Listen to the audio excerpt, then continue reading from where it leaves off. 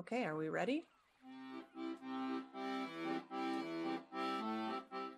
Hello, listeners. Welcome to Seize the Day, a podcast from the Duke University Marine Lab. I'm Lisa Campbell, a faculty member at the Marine Lab and part of our podcast team. Our first full episode will air next week, but we're launching today with this preview. We want to provide listeners with information about the Duke Marine Lab, about who we are and why we're launching a podcast. And hopefully this will give our listeners an idea about what to expect. Welcome to Seize the Day. Janelle, do you want to start with an introduction to the Marine Lab? Sure. My name is Janelle Miller, and I have an amazing job, having been the librarian at the Marine Lab for 12 years now. The Marine Lab's located in Beaufort, North Carolina. The lab's history as a place of research and study began in the 1930s, when Dr. A.S. Pierce and colleagues from Duke University traveled to this ideal location for summer field studies on marine life. The university built a permanent installation here in 1938. Today, the Marine Laboratory is a self-contained satellite campus of Duke University and a division of the Nicholas School of the Environment, operating year-round as an academic, research, and training facility, supporting residential undergraduate, graduate, and professional students in their academic coursework and fieldwork. It's really like a mini campus. Can you tell us something about Beaufort? Sure. Across the creek from the Marine Lab is Beaufort, a charming coastal town with a long history. It's the state's third oldest town, incorporated in 1723. In its early years, fishing was its primary industry. Today, there is still fishing, but Beaufort is now a popular tourist destination, protected to the southwest by a small complex of barrier islands and estuaries named after the environmentalist Rachel Carson. Cape Lookout National Seashore is a short ferry ride away. Beaufort is a really great place to live, but I do think that our location in Beaufort, which is 3.5 hours away from Duke's main campus in Durham, leads nicely into some of our motives for doing a podcast in the first place. Steph, do you want to go next as a communications person on the team? Sure. Okay. Hey there. I'm Stephanie Hillsgrove. I'm the assistant to the director as well as communications and development coordinator at the Duke University Marine Lab.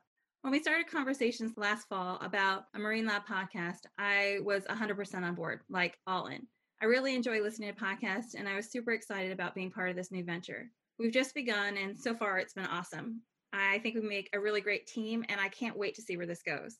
From a communication standpoint, podcasts fill a unique space. They are a form of storytelling that doesn't require a supporting book or screen, and this means that podcasts can easily fit into our daily lives. They're unobtrusive and can serve as a sole companion during a commute or an exercise, or as shared entertainment with your family and friends. And then sometimes they just simply fill the space.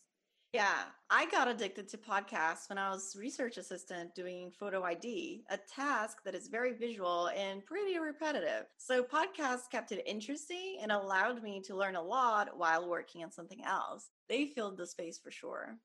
Right. I'd like to see us tell some stories about the research, and not just the research, but the stories behind the research, beyond what the listener sees on the web or reads in a journal. I hope the podcast will provide a more in-depth glimpse of who we are as a research community, what we do, and why we do it.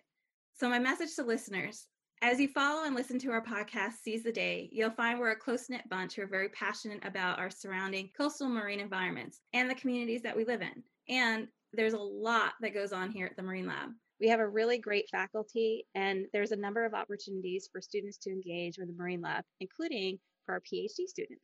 I guess I can say something about that. Well, you're up. All right. I am Rafaela Lobo. I'm from Brazil. I'm a PhD student at the lab, and Lisa's my advisor. So ever since my first year, I would hear Lisa talk about how she wanted to launch a podcast, and I always thought that was a really cool idea.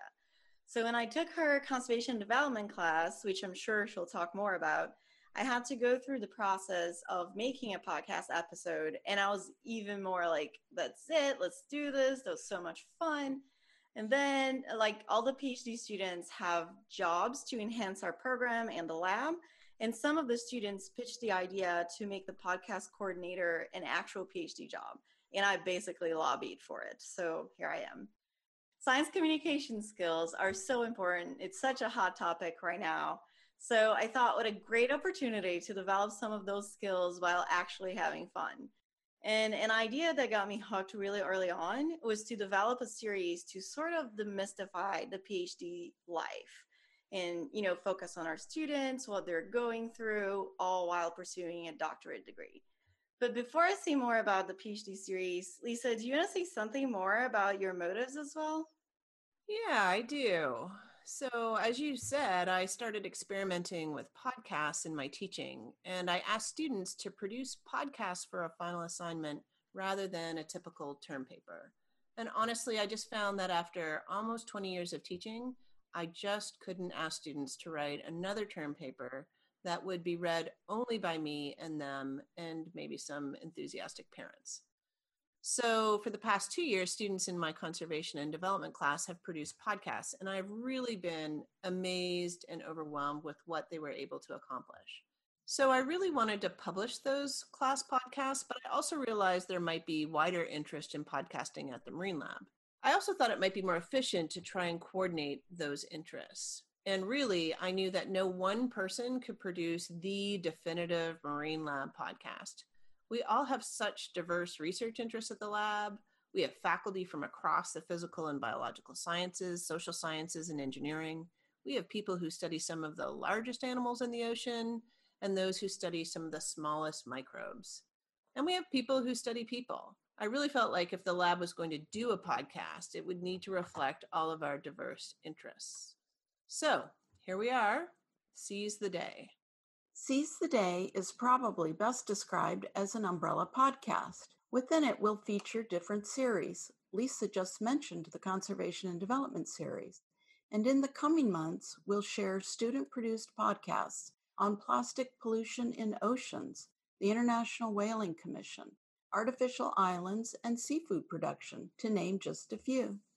It's a diverse set of topics, but they all share an interest in the conflicts and synergies that arise among our societal goals for improving the well-being of people on one hand, while conserving the environment on the other.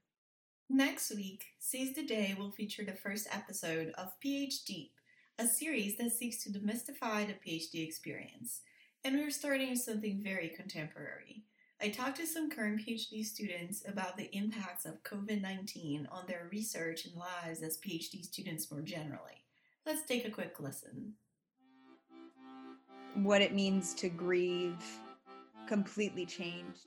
I mean, this means even I have a legal status while being inside of the country, if I leave, I could not come back. But I really think this ingrained in me a sense of science and how being from a city that has been so impacted by this virus and then living in a place where people don't wear masks, and I feel like all of that free work goes out the window. As you may have been able to guess from this little teaser, I talked to students about how COVID-19 has affected their mental health and their PhD progress, and we focused on 2 cases where it interfered with their fieldwork and data collection. You hear about some panic moments, but also beautiful messages of adaptation and resilience. So be sure to come back next week for more. Looking forward to hearing that. I've been thinking about another possible series from a science communication perspective. I'm interested in doing some profiles on faculty and their research programs.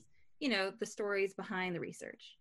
We've also talked about a series called Lab Notes that could serve as a catch-all for one-off podcasts.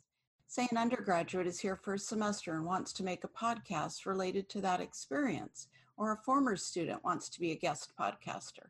It would all be part of a Lab Notes series. Okay, well, we've got lots of ideas, but we are getting ahead of ourselves. Let's just get through next week, shall we? Yes, sounds Do good. it. We'll update listeners on new series as they emerge, and we'll describe them on our website. You can find us on the web at sites.nicholas.duke.edu/seizetheday. I know it's long, so we'll say it again. sites.nicholas.duke.edu/seizetheday. And I should clarify that we mean seize, the noun referring to bodies of water, rather than seize, the verb as in to grab. Follow us on Twitter and Instagram at SeizeTheDayPod. This introduction was written and produced by us, the podcast team of Lisa Campbell, Stephanie Hillsgrove, Hafa Lobo, and Janelle Miller. Hafa Lobo edited the podcast. Jeff Priddy provided technical support.